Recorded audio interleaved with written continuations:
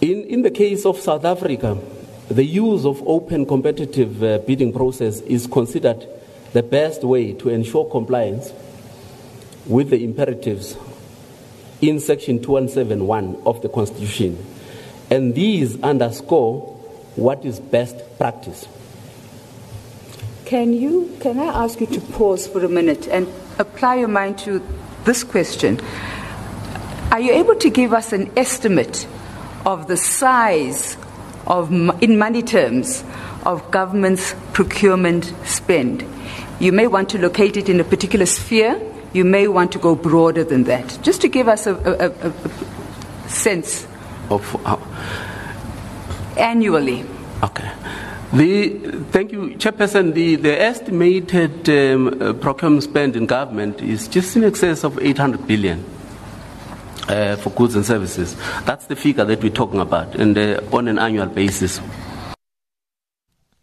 And the acting National Treasury Chief Procurement Officer, Ndleleni Mathebula, also noted that all procurement regulations are subject to the supreme law of the land, the Constitution. All other law is subject to the Constitution's prescripts and must be formulated and interpreted in a way that accords with the Constitution. The second reason is that the Constitution expressly creates the foundation for public procurement regulation in South Africa. A third reason is that while the Constitution provides the supreme basis for public procurement regulation, it does so only in broad, principled terms. To the extent that the public sector relies on public procurement to give effect to this constitutional mandate, the Constitution is thus of much broader relevance to public procurement generally than simply the provisions dealing specifically with public procurement regulation. And although reluctant to answer why so many irregularities were happening with the procurement of goods and services in government, Mathebula added that most officials were either not skilled enough or were simply abusing the system. Chairperson, I'm not so sure if I can answer, but I think I understand the question. There are a number of reasons. Some of the reasons, let me just state up front, some of the reasons could be intentional to abuse the system, but some of the reasons could be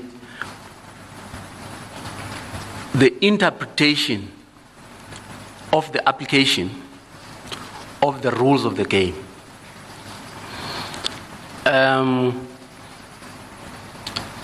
Of course, based on the capacity, because procurement as a system in itself does not have a professional kind of that professional. Still, you draw anybody can come and procure.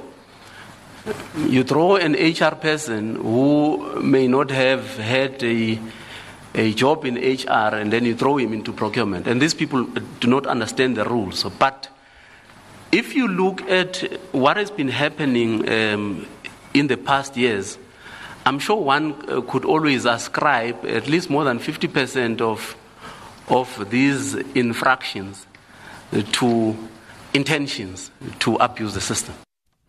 And that, of course, just a snippet of what Mr. Ndleleni Mathebula, the acting National Treasury Chief Procurement Officer, had to say at the Commission of Inquiry into State Capture earlier today.